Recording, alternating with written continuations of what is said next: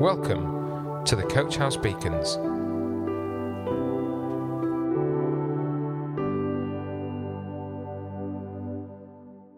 Hello, my name is Stephen and I'm going to bring today's beacon.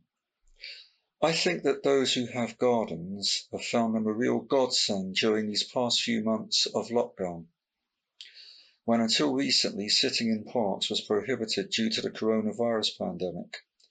Of course, not everyone has a garden, and so the lockdown was far more onerous for them, with nowhere to go outside the house to sit and relax in the good weather that has been around for most of the lockdown. Personally, I never lived in a house with a garden until we bought our present house. It had a well-kept garden, as the previous owner loved gardening. Unfortunately, I knew and still know nothing about gardening. Eventually, I lost control of what was a large garden, and it became literally an ever-growing nightmare.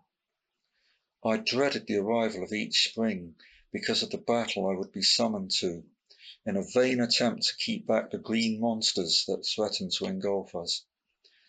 Boy, was I glad when I eventually took the plunge, got a bank loan, and had it all cleared.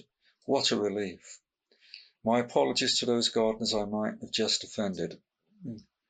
Jesus told a story in Matthew's Gospel that had to do with weeds. It is found in chapter 13, verses 24 through 30. Jesus put before them another parable. The kingdom of heaven is like a man who sowed good seed in his field.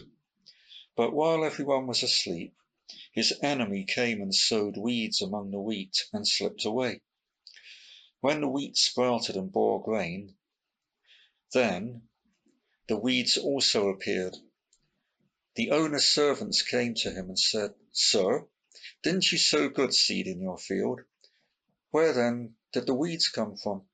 "An enemy did this," he replied. So the servant asked him, "Do you want us to go and pull them up?" "No," he said.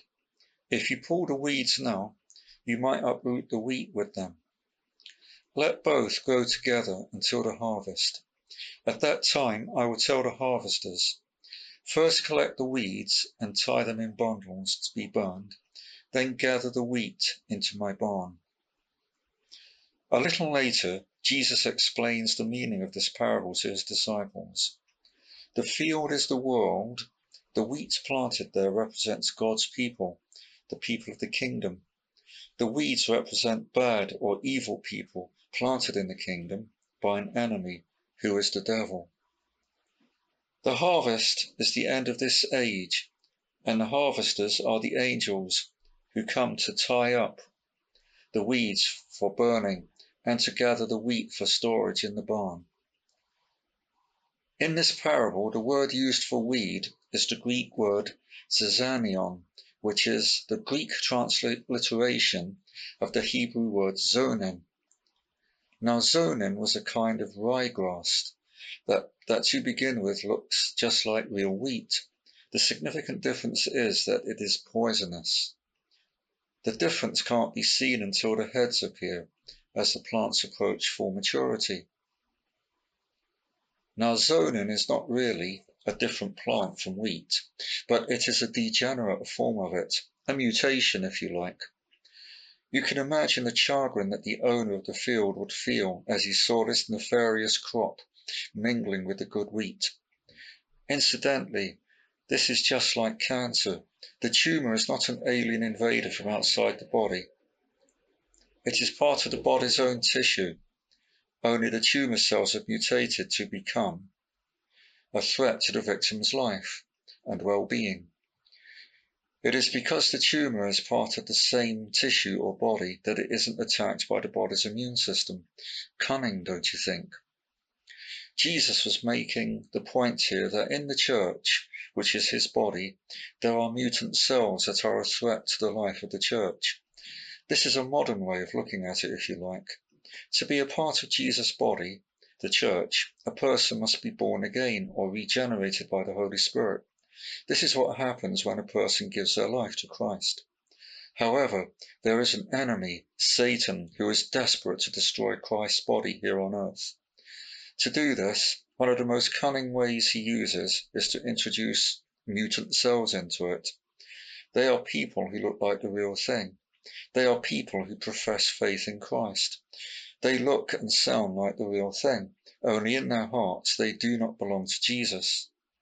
To start with, they do not cause any bother, but as time goes by and they move into positions of authority or influence, their baleful influence becomes a real threat to the life and purity of the church. Satan uses them to harm the church in so many ways and to cause great dishonor to the Lord's name in the world. I have met individuals like this in the past. They really can do a lot of damage.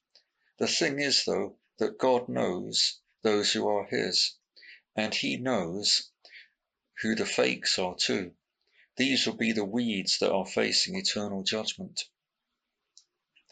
I would like to use this opportunity to encourage my hearers to examine your hearts, to see whether you are in the faith, that is, you have really given your hearts to Christ.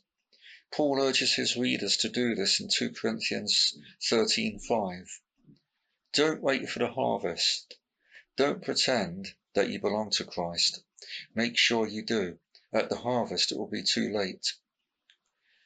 May the Lord bless you and cause his Spirit to live in your hearts, because you have faith in Jesus. Amen. Coach House Beacons, the Coach House Church Daily Devotional. To find out more, join us on Facebook, Instagram, or on our website at www.coachhousechurch.org.